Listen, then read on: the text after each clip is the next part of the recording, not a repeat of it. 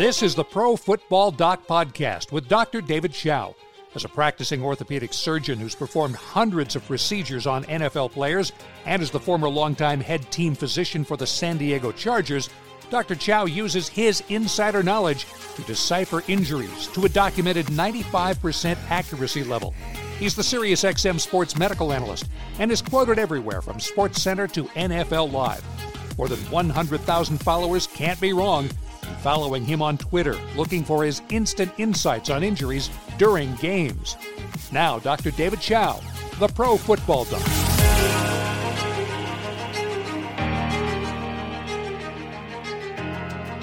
Welcome to another Pro Football Doc podcast as we head towards week 8 of the NFL season here.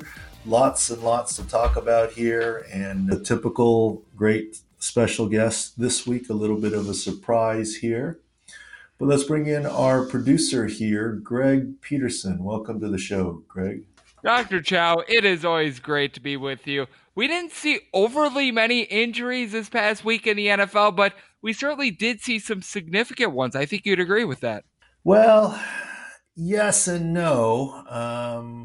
I think that by the time you count them all up and by the time the trickle comes in, I'll bet you it's within one standard deviation of the norm, and certainly two. As we go through our injury rundown, well, they're there. They just didn't happen to Saquon Barkley. Of course, Matt Ryan did get injured, and we'll talk the about Adam it. Thielen one is actually the one I was thinking about the most. That was significant. Yeah, Adam Thielen is significant because he's a star, but I don't know that was a very significant injury in terms of medically. I mean, his season's not over. We'll get into all of that stuff. Few things to talk about before we bring in our guests and then do the rundown here. We're going to talk about high ankles a little bit, and we're going to talk also about the mindset of injuries and the backdrop, so to speak. What did you think of what stood out most to you this week on the games, Greg? Anything in particular? The fact that the Arizona Cardinals said, "Oh, David Johnson is going to play," and then, of course, if you started David Johnson on your fantasy team, well, you were let down, very much so. Yeah, and we'll cover David Johnson, but I'm surprised you didn't say Phillip Rivers didn't run a sneak on the goal line there against the Titans to win. We all know that that's going to be the case. Well, I actually got into a little conversation with Warren Sharp about it on Twitter, and it was fun. He was going off on, why don't they run the sneak, and why doesn't he call that? And I was like, yeah, maybe, but, Phillip doesn't call the plays. He said on our podcast that he's willing to run a sneak.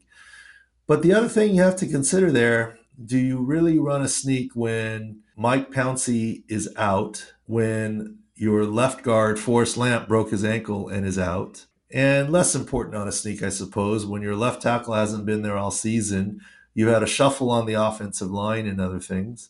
I don't know. I mean, it's a football decision. And if everyone knows you might run a sneak, maybe it's not the time to run a sneak. I don't know.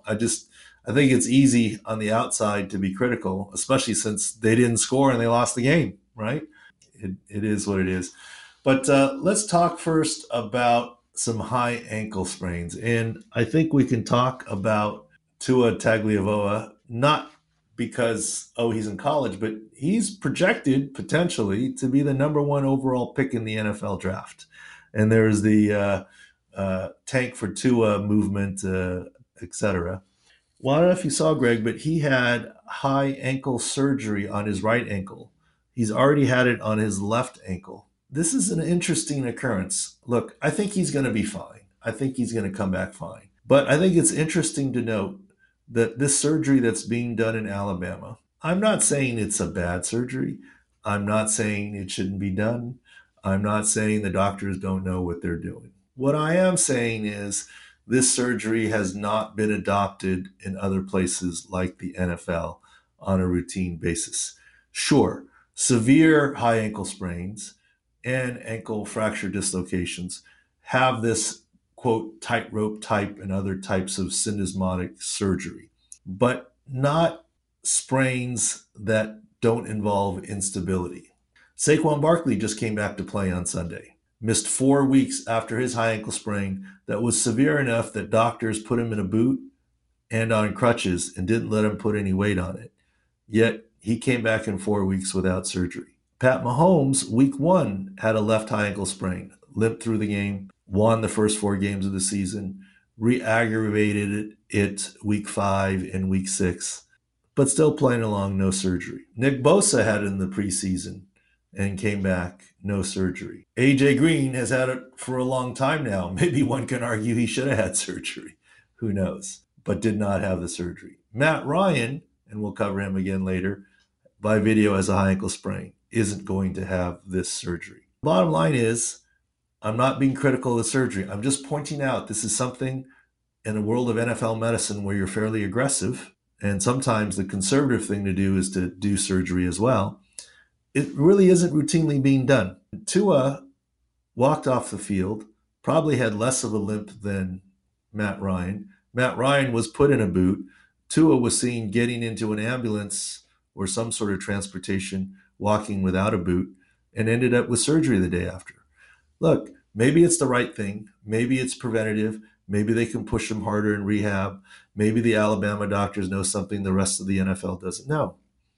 I'm just saying it's different. Everyone heard about the national championship game where he had the other ankle fixed.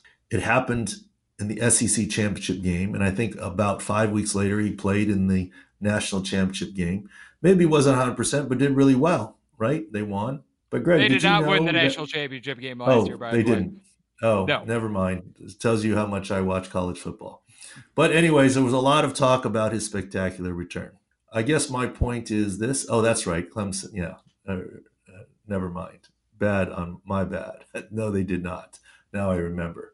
But in any case, you can cut that, right? No, just kidding. Don't worry about it. I can cut as much or as little as you want. I've got the power here.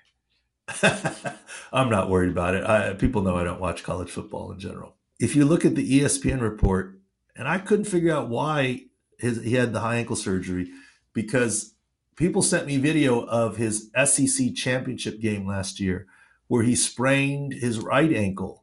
And then later it was determined he had ankle surgery. I'm like, what he did to his right ankle wasn't even a high ankle sprain. Why is he having this surgery? Well, it turns out his right ankle was a standard low basketball type inversion sprain. And the original ankle injury to the left side that he had surgery on happened in the first quarter of the game. So this is in the ESPN report on his surgery. He injured his left high ankle the SEC championship game last year in the first quarter, continued to play, then left the game after a low ankle sprain on the right side, and then had left ankle surgery. My guess is they're doing it for prophylaxis to be able to push him harder, but typically you don't do surgery on an ankle that you can continue to play on. Saquon Barkley couldn't play and didn't have surgery. So I'm just pointing that out. What makes the world go round is differences. And on the record, no criticism, just pointing out the differences in terms of what's out there. Different ways to handle different injuries. Mindset of injuries percentage. Greg, what are the chances Cam Newton wouldn't be practicing and playing this week if the Panthers and Kyle Allen were 0-4 in his absence?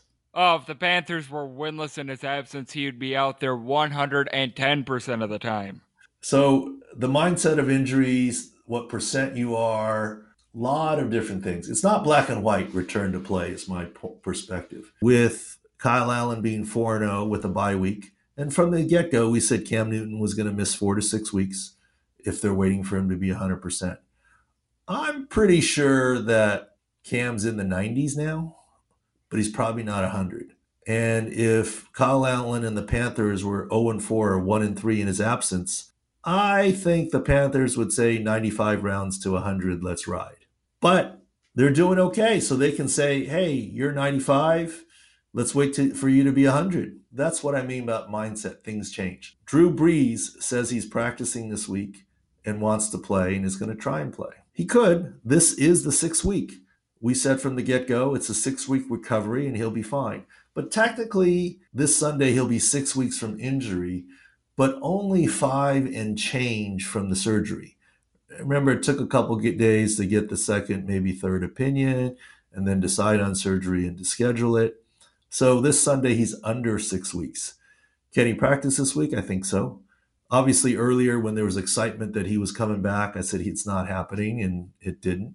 And at this point in time, he's got a chance to play this week. But here's the mindset of injury. Brees's mindset is he's going to play, and that's what he needs to do. But the team has a different mindset. Look, if there's any chance the thumb can be re-injured or made painful with a karate chop to Brees's right thumb, and this is not Bountygate. This is just you're taught to strip sack the football if you get to the quarterback, right? I mean, that's what players are taught to do. If there's a chance it would hurt him or set him back, they're not going to play him. And especially tempting because what? Teddy Bridgewater and the Saints are 5-0. And next week, the Saints have a bye. So this would give Brees a couple more weeks. That's why I think the chances are good. They're going to play him in week 10. Week 8, Bridgewater. Week 9, bye. Week 10, Drew Brees. And he'll make a good return. That's part of the mindset of injuries and how decisions are made. Let's look at Pat Mahomes. He's saying he wants to play, at least that's the word, and I wouldn't doubt the kid. And right now they keep saying best case scenario. What's the best case scenario, Greg, for a torn ACL? To be able to return, I would say next year, and then you know full well that they're probably not going to be 100% that next year, but 2 years in the future, that's when you really take off. Oh, Sensei, you're listening. Good job. In any case, Yay! My point is, the best case scenario with a torn ACL is that it's a torn ACL and nothing else. No other meniscus, cartilage, other ligament damage. What's the best case scenario for a dislocated patella? It's just a dislocated patella. Didn't knock off a piece of cartilage. Didn't have any additional damage. But you still have damage to the MPFL and the medial retinaculum. There's no tissue in the body that can be moved 2 to 3 inches out of place and you not stretch or tear something. So for people to even ask the question, is Mahomes playing next week? And give Andy Reid credit, he said that would be a stretch. It's more than a stretch. He's not playing this week. He's not playing next week. He could in 3 weeks. We said a month. But the risk is, if there's risk of re-injury or long-term concern, they might go a different way. I'm just saying, there's a bye week coming in there. There's a lot that goes into these decisions. It's not black and white. And that's part of what I would call the mindset of injuries in terms of what's going on here. And I asked Mark Dominic on Sirius, and then I asked Pat Kerwin, both former NFL GMs, if there's anywhere close to a 1/3 or 50% chance of resubluxation or dislocation of the patella when Mahomes returns. If there's anywhere near a 3 or 5% of potential long-term issue in terms of knocking off some cartilage in the onset of arthritis, if you're the GM, do you let Mahomes come back in a month? Bearing in mind, he's your young superstar and franchise guy for a dozen years. And they both said no. I don't know the numbers or percentage of chances, but I'm telling you, once a dislocated patella, it's a higher chance of redislocation. I don't know what the risk is of long-term damage. It's not high, but it's not zero. So I think they're going to work through quite a number of things here. And at least the Chiefs have come out and confirmed the reports of good news, best case scenario. And there is no significant additional damage, but that doesn't mean there isn't some damage there. So I wish the young guy the best. We've made him our Beast of the Week several times here on this podcast. And boy, if he comes back in 2 weeks, I'll do it again. That would be much beating the odds here. Well, anyways, Greg, let's take a quick break here, and we'll come back with our special guest segment on the Pro Football Doc podcast. This is the Pro Football Doc podcast with Dr. David Schaub.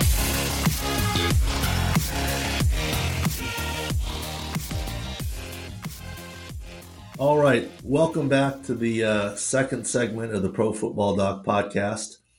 Things happen, always a little change up. We're thrilled with our next guest here, perennial offensive lineman, star in the NFL, Pro Bowler, good friend of mine, San Diego Charger, broadcast maven, gym owner, entrepreneur, and now you can add special last minute fill in guest. Welcome to the show, Nick Hardwick. Doc, thank you so much for the time. Thanks for having me. I'm pleased to fill in. Who am I filling in for? Well, actually, you're filling in for Damien Woody, and I'll try to do my best. we feel bad. His dog passed away this morning, and so he's dealing with kids and what have you. So we feel bad for him and his kids, and certainly understand. And we said, all right, offensive lineman. That's who we're going with. Well, Nick, what are you doing? I figured you've often gotten me last minute, and so you won't be mad at me if I called you last minute. Absolutely not. Anything for you, Doc. Appreciate it. Well, at least you can add it to your resume, and I didn't mean it in a negative way, obviously. Oh God, no! And it's a highlight on the resume. Well, I don't know about that, but it's something on the resume. Maybe a footnote. A footnote. There you go. What'd you think of this weekend's games? It was a lot of fun. You know it's kind of been irking me a little bit about the NFL this year, and this is the first year that I can honestly say that I've enjoyed watching college football as much as I've enjoyed watching professional football, mostly because of the way that the games are being officiated and the way that the instant replay is being handled in college football versus professional football. I think professional football is so concerned with getting every call right. In a sense, they're losing the essence of the game. And we're seeing tic-tac holding calls. We're seeing tic-tac illegal defensive contact calls, whether it's a pass interference, a holding, illegal contact. To me, there are so many calls that they are, yes, technically getting right by the language that the NFL has put in. But if you were to ask the player who the infraction was called against, a lot of times that player would say, nah, that wasn't a holding, or no, that wasn't a pass interference. And they'd be grinning slyly as they saw the flag come out of the official's pocket, knowing that wasn't in the old school spirit of the game. The player also has a responsibility to not get held, to go up and fight for the 50-50 balls. And I think the NFL officiating, to me, is losing its way a touch. Yeah, and it's got put onto the radar screen, right, with the New Orleans thing, and then the rule changed. But the thing that I find most interesting about it, obviously I didn't play the game like you did, and so I don't have the same frustrations. But in terms of the calls, to me, the rules are the rules. And unless you're rewriting the rules, my question is, how did they all of a sudden change, right? I mean, when did we get into this world of, well, this is our emphasis this year, this is our emphasis this week, and things changing? And besides your holding examples, boy, remember the big thing last year? It was body weight of the quarterback, right? Yes. I'm not aware of any written rule change, but that all of a sudden disappeared. I mean, look, week one, Nick Foles, that was a classic body weight of the quarterback. There were several examples of that. I'm not lobbying to bring it back. I'm just saying you didn't publicly make a change of the rule. So what changed? Like, it's like almost a secret society. It's like, well, I don't know, in baseball, if you're going to give the inside corner strike, let everyone know and give it to every player, and then the players can adjust. Right now, when it sort of changes without it being stated, then it doesn't make as much sense. It's more about consistency, and players will get used to it. Look, if you're calling that strike, you'll do it. Like if you get called for a hold, you'll learn not to, but it's the consistency. And I think on the sidelines, I've heard referees say, you got to be careful with that. I'm going to call the next time, and they give you a little heads up to try and not throw the flag, right? Say, hey, the minute one player sees another player get away with something like landing on the quarterback, the Nick Foles example you gave, then it kind of opens the floodgates for the other guys to go, cool, they're not calling it, I'm going to do that. Well, I did see one called last night where he put his body weight down on the quarterback. It was during the Sunday night game. And I did happen to see one. And then it also seems to kind of depend on which player is doing the infraction and is he notorious. Like Clay Matthews went through a little stint a couple games ago where he had like two or three penalties in a row, and it seemed to be directed. It was when the Rams were playing Seattle, and it seemed to be directed at Clay Matthews, with the officials understanding how he plays the game in a very violent manner and judging him minus the actual infraction. And so he dropped Russell Wilson, but it wasn't a penalty based on where he hit him. He hit him in the shoulder with his shoulder, and he didn't hit him in the head with his head, but they still called Clay Matthews because he is such a violent football player. So it's a really interesting time that I think the NFL is in right now. I think, when you think about the officiating, for me, I think of a lot of the veterans and watch how they have jumped ship and gone to the media side of things. And I think a lot of it come down to like overcalling penalties comes down to the scrutiny that the actual officials are under themselves. And then if you wanted to take that down even further, the scrutiny that they're under is about getting it right and wrong based on how much viewership and how much attention we pay to the replays. Where in college football, the replays kind of come and go, and the officials aren't scrutinized. You don't know their names, and they just really keep the party moving. And for me, that's what I would like the NFL to get more to, is just let's keep this party moving. It's going to balance itself out from one team to the other. If we miss a call here, miss a call there, make a call there, make one there, it's all going to eventually balance itself out. Yeah, and part of it is just also the quality of the TV broadcast, right? There are just more cameras. And there are more cameras on Sunday Night Football than there are some of the 10 a.m. games. And there's certainly more cameras in the NFL than some of the college games. So then you get all these esoteric replay angles that point it out. But I think the other thing that as a fan myself, that gets into, I never liked the fact, and I didn't mean this to be a refereeing conversation. Like we said, we're just talking. No, not at all. Almost like you and I would talk if we were having lunch or something, right? I mean, it's kind of the same thing. I don't love the fact that New York has the final say, right? I mean, it used to be a tenet that the referees on the field made the decision. They have their eyes in the basis. Now the focus is on replay because the focus is on replay.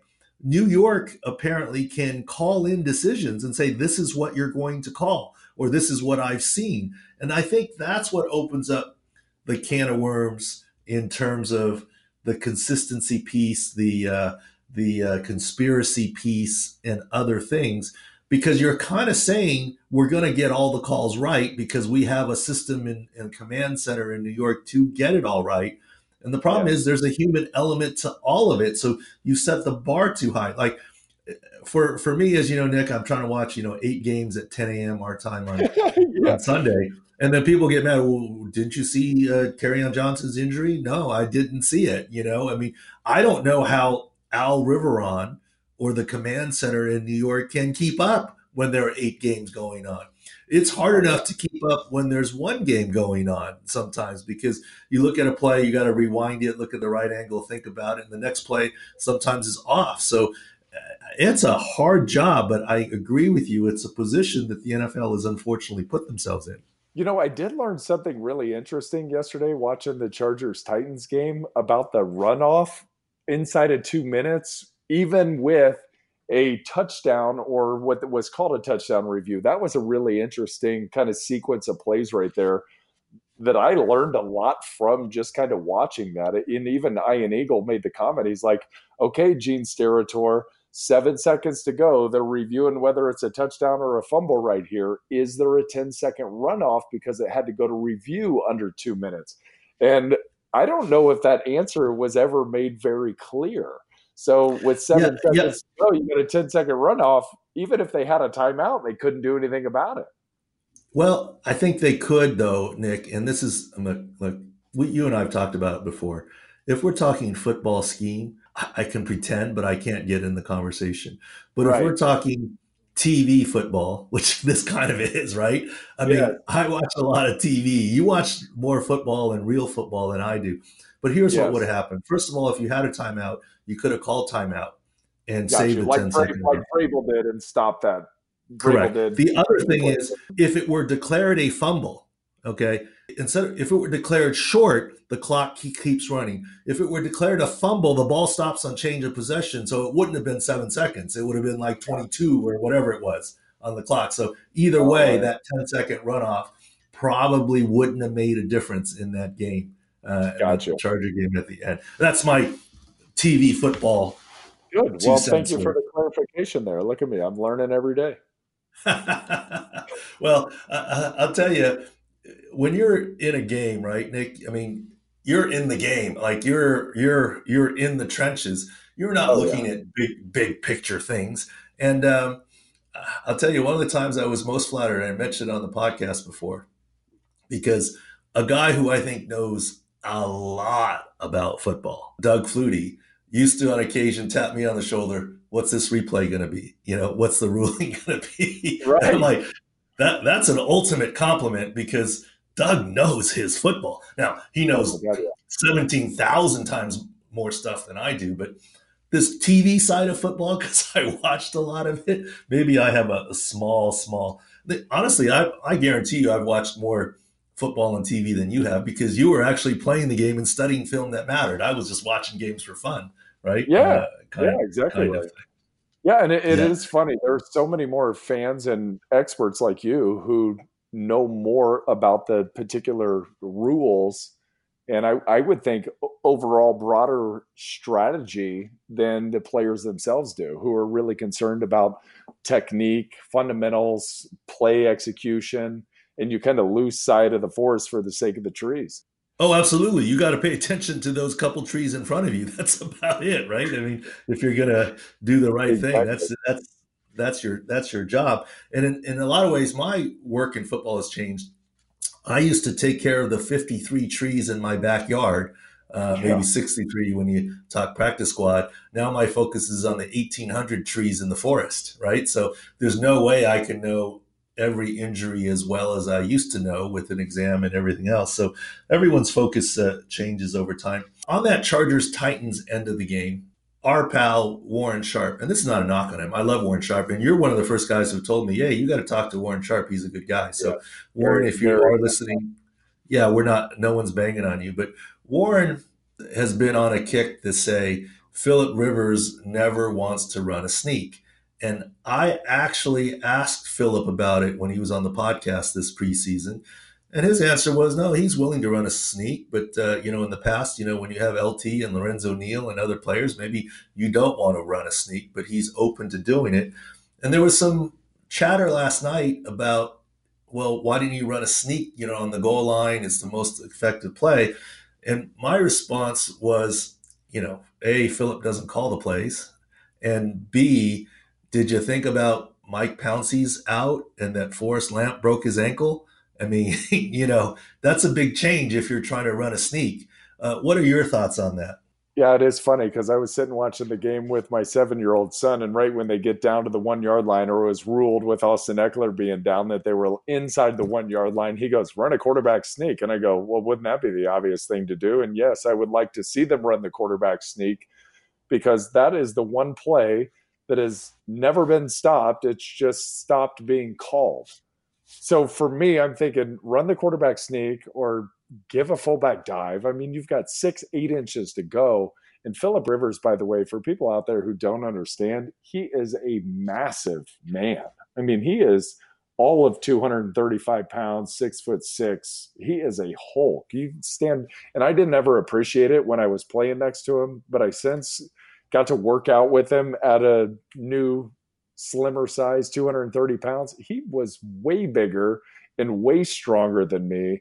And I would have loved to have seen him run a quarterback sneak and lean his big body on there. And I really don't think, Doc, I can't recall a time that since tearing his ACL in that 2007 division game against the Indianapolis Colts that he's run too many quarterback sneaks, if at all. So I think it became a thing with Norv Turner that we never called it, and then it just has since carried on. So I don't know what the thought process behind not letting that big man sneak the ball is, but to me, inside the 1-yard line, just give it to Phillip right up the gut. And teams seem to now know that we don't have to put our bodies right on top of the center. We can play a regular run play here and have some luck stopping it. But to your point, I mean, if you can't gain a yard, if you can't gain a half yard, and Anthony Lynn said this after the game, we don't deserve to win. But when you look at the Chargers situation that they're in right now, and I know Phillips getting a lot of scrutiny. He's 37 years old, last year of his contract with the Chargers. But you look at the situation that they find themselves in with the offensive line, and you have to ask yourself, how could you expect Phillip Rivers to have anything that resembles upper echelon performances? I mean, you've got two tackles who coming into the season, yeah, sure, Sam Tevi was expected to start, but how many other teams is he starting on? You got Trent Scott at the left tackle who had 9 games under his belt, not 9 starts, 9 games. He had 1 start before this season. The Russell Okung thing, it completely threw the Chargers off course at the left tackle position. Dan Feeney at the left guard spot. They were giving Forrest Lamp the opportunity to start over the top of him. Forrest couldn't beat him out. So Dan moves down when Mike gets hurt. Mike Schofield couldn't stick with the Broncos. So you've essentially got an offensive line who is backups at best on most NFL teams, and that's your starting offensive line. And then you mentioned Forrest Lamp has to come in at left guard because Dan has to bump down to center for Mike Pouncey. He breaks his ankle. Then all of a sudden you got Scott Quessenberry in at the center position. So you've got an offensive line who I would imagine, and I could see it in Phillip yesterday, he looks really uneasy back there. And this is the first time in a long time that I can remember Phillip actually seeing the rush. And a quarterback is supposed to feel the rush, not see the rush. He's supposed to keep his eyes downfield. I saw Phillip yesterday actually see the rush for the first time in forever. And that just lets you know how almost unsafe he feels. Yeah, and the Chargers, once again, every week this season, they've lost somebody. And maybe the most fantastic thing is with that line, Phillip Rivers still has that 200-plus quarterback starting streak still alive, and he's still healthy.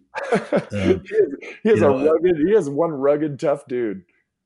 No question. And this brings up another point, not Charger-centric talk, but just in general, that we've talked about at other points in time, how, like, we all know how the salary cap affects backups and lack of practice and preseason time. You've talked about how the backups and the players coming into the league out of college, because of the college systems, they're not running pro-style systems, that it's a learning curve.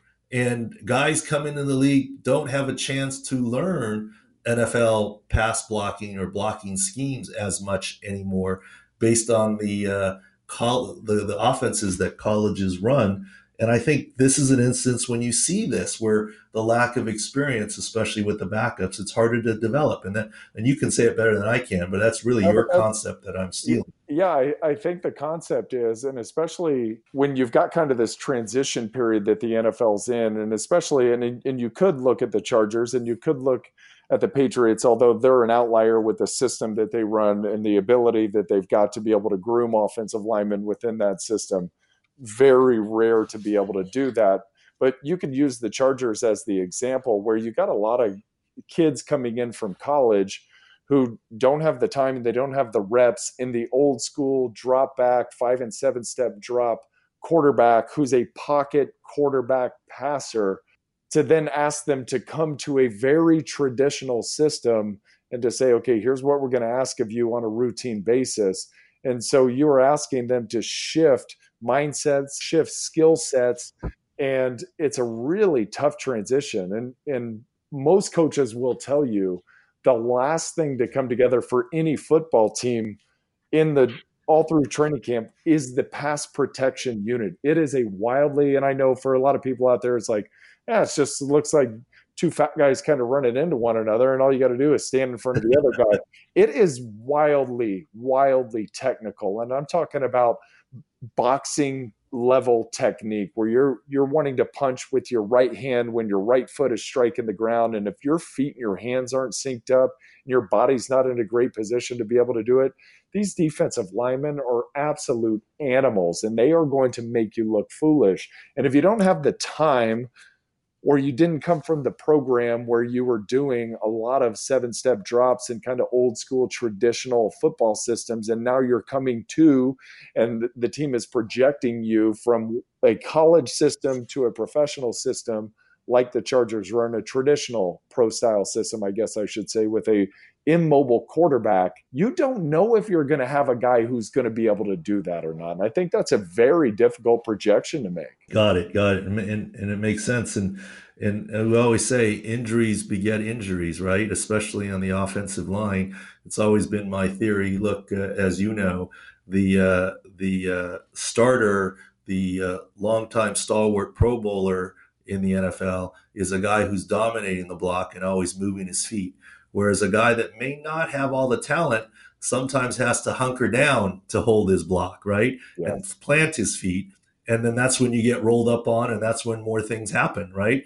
And then, you already have the shuffle at left tackle for the Chargers. Then there goes Pouncey. But it's not just Pouncey. Now your left guard goes to center, and a new left guard comes in, and the whole left side of the line is different than before, and it dominoes. And it dominoes on what's next to you, too. I mean, if you know someone is solid next to you, you can count on the help. But when you don't know they're solid, it changes a lot. There's a lot of dominoes. And that's kind of what we've been trying to do with the injury index. I don't know if you ever had a chance to look at it. We're trying to grade run offenses and run defenses. For example, last week the Giants against the Patriots, I said, well, their run offense was downgraded some, but not horrible. And people are like, what are you talking about? Gallman and Saquon weren't playing last week. Why is the run offense terrible? And why is the Giants offense not a C or a D? Because they didn't have both their pass catchers, Sterling Sharp and Evan Engram, the two top pass catchers, and they didn't have their two top running backs, Wayne Gallman and Saquon Barkley. And my answer was, well, for the most part, their offensive line is intact. That's why they're not a C or a D grade, right? I mean, there's other parts to the equation. Yeah, a great offensive line can really help out not having a starting running back in tow. And there's so much nuance in the offensive line play. And we're talking about communication, first off, coming up to the line and not having to clearly define the blocking responsibilities. Like when we were really cranking with LT at running back, we had to give grunts. And in fact, I had guys like Chris Dillman next to me who would get mad if I actually gave him a call and a number associated with the call because he thought we were tipping our hand to the defensive line that they were going to know what kind of block we were going to be doing on them. And so they would look at me at times and smack me and say, hey, don't make a call here, please.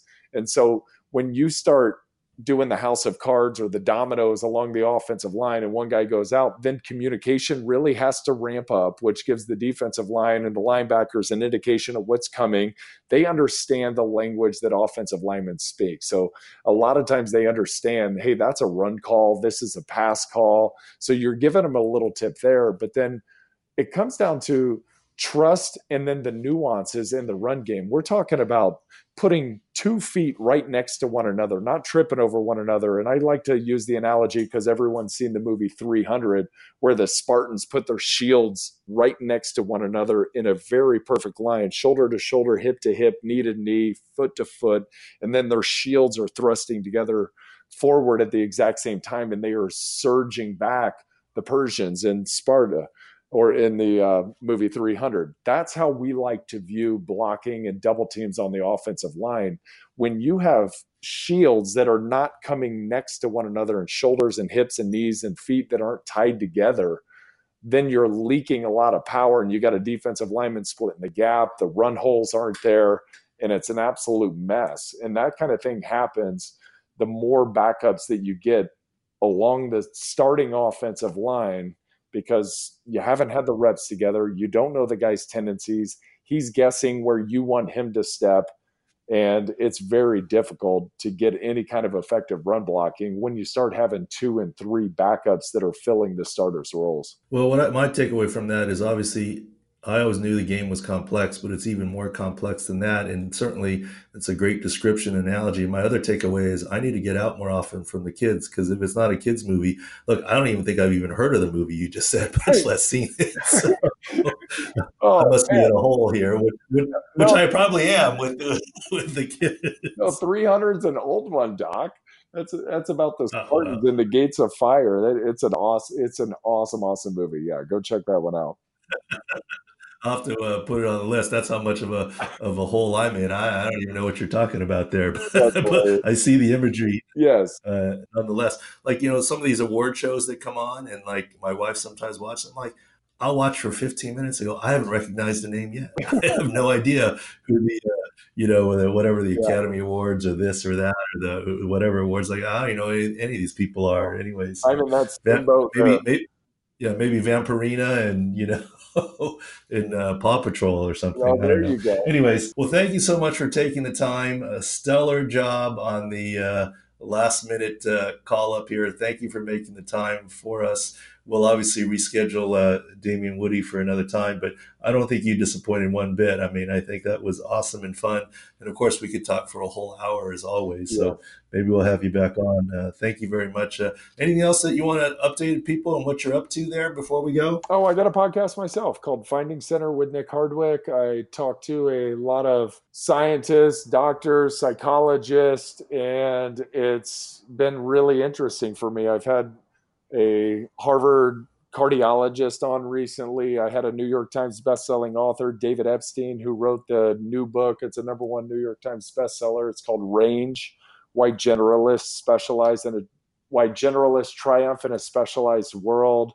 I'm having a guy come on tomorrow to talk about breath work. So find that podcast, check it out if you're interested in human performance, psychology, neuroscience. I mean, we cover it all, and it's been a ton of fun for me. So that's what we got going on this end. Well, that sounds great. Well, obviously, people who didn't know you already now know that a dumb football player is the antithesis of what Nick Hardwick is. Congratulations on all that stuff there. And thank you for coming on. And we'll take a quick break before we come back with the final segment 3 with the injury rundown for the week.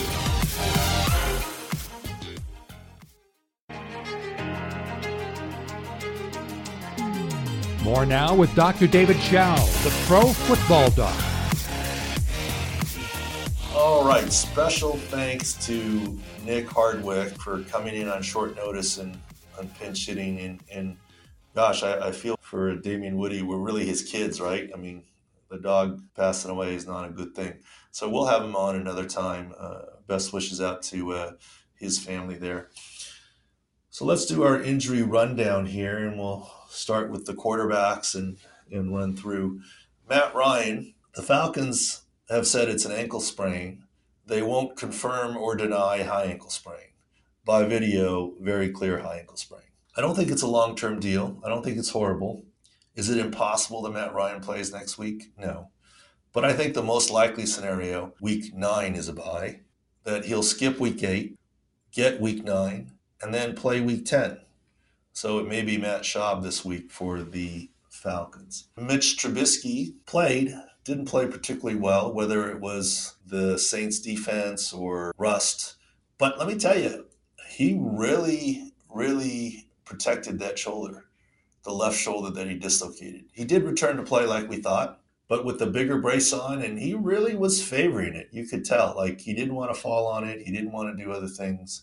So hopefully he'll get through that this week and have a better performance next week. We've kind of talked about the next 3 guys in our first segment. Drew Brees, the likelihood is sit one more week, take the bye, and come back week 10. Week 9 is the bye.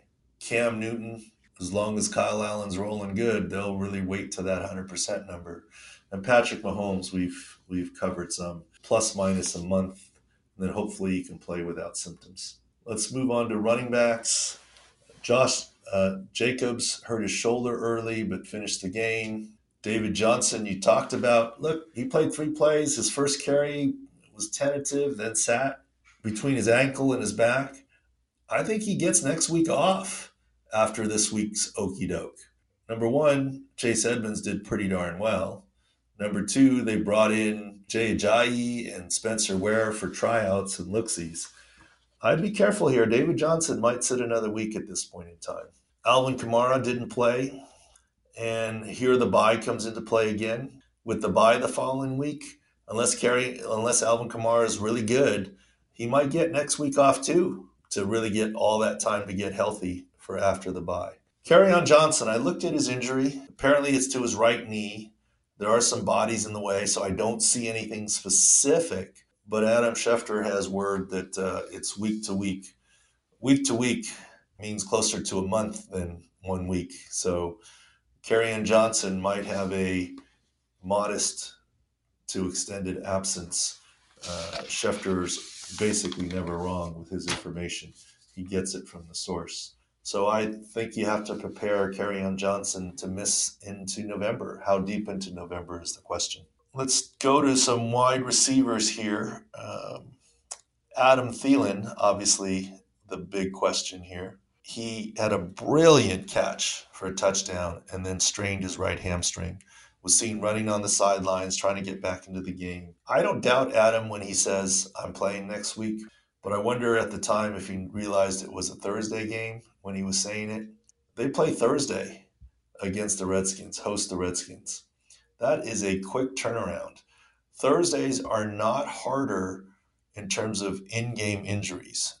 The injuries in-game aren't more common on Thursdays, but the recovery from Sunday is much harder. I don't doubt Adam Thielen. Maybe this is where a Sunday to Sunday that he would play, but this is a pretty tight timeline here, so it's iffy at best. And the last thing you want to do is aggravate it and make it worse. So the Vikings might be without Thielen. I think the Packers will continue to be without Devontae Adams. That turf toe, as we said before, is going to likely take him into November.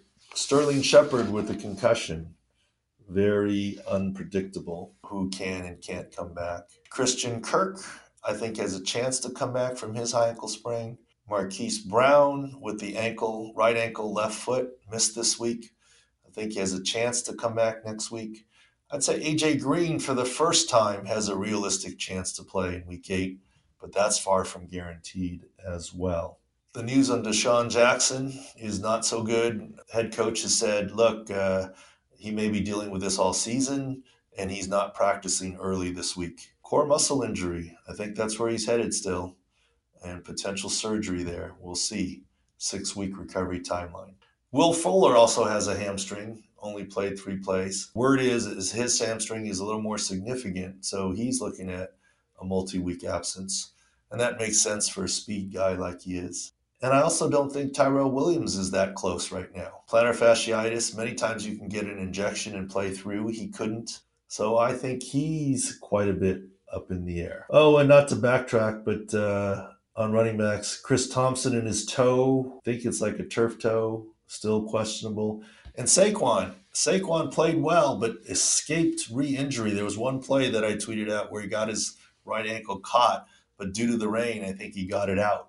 And it slipped out, so that's good news for him. Did not seem to have a re-aggravation. Offensive line injuries continue. The Cowboys got away with playing Tyron Smith and La'el Collins. I don't think either one was anywhere near 100%. They both were uncharacteristic. There were several holding calls, sacks given up, and pressures given up from the outside.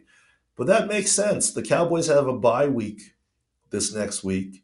It was all hands on deck, everyone, to beat the division rival Eagles in a home game.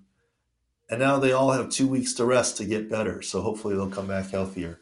A number of defensive injuries. Darius Slay out again with his hamstring. Jonathan Joseph, Darius Slay with the Lions, Joseph with the Texans with the hamstring. And I think there was a trade executed because the Texans are short cornerbacks. Bradley Roby with a hamstring. Jimmy Smith is maybe on the verge of coming back from his MCL injury, number 1 corner for the Ravens.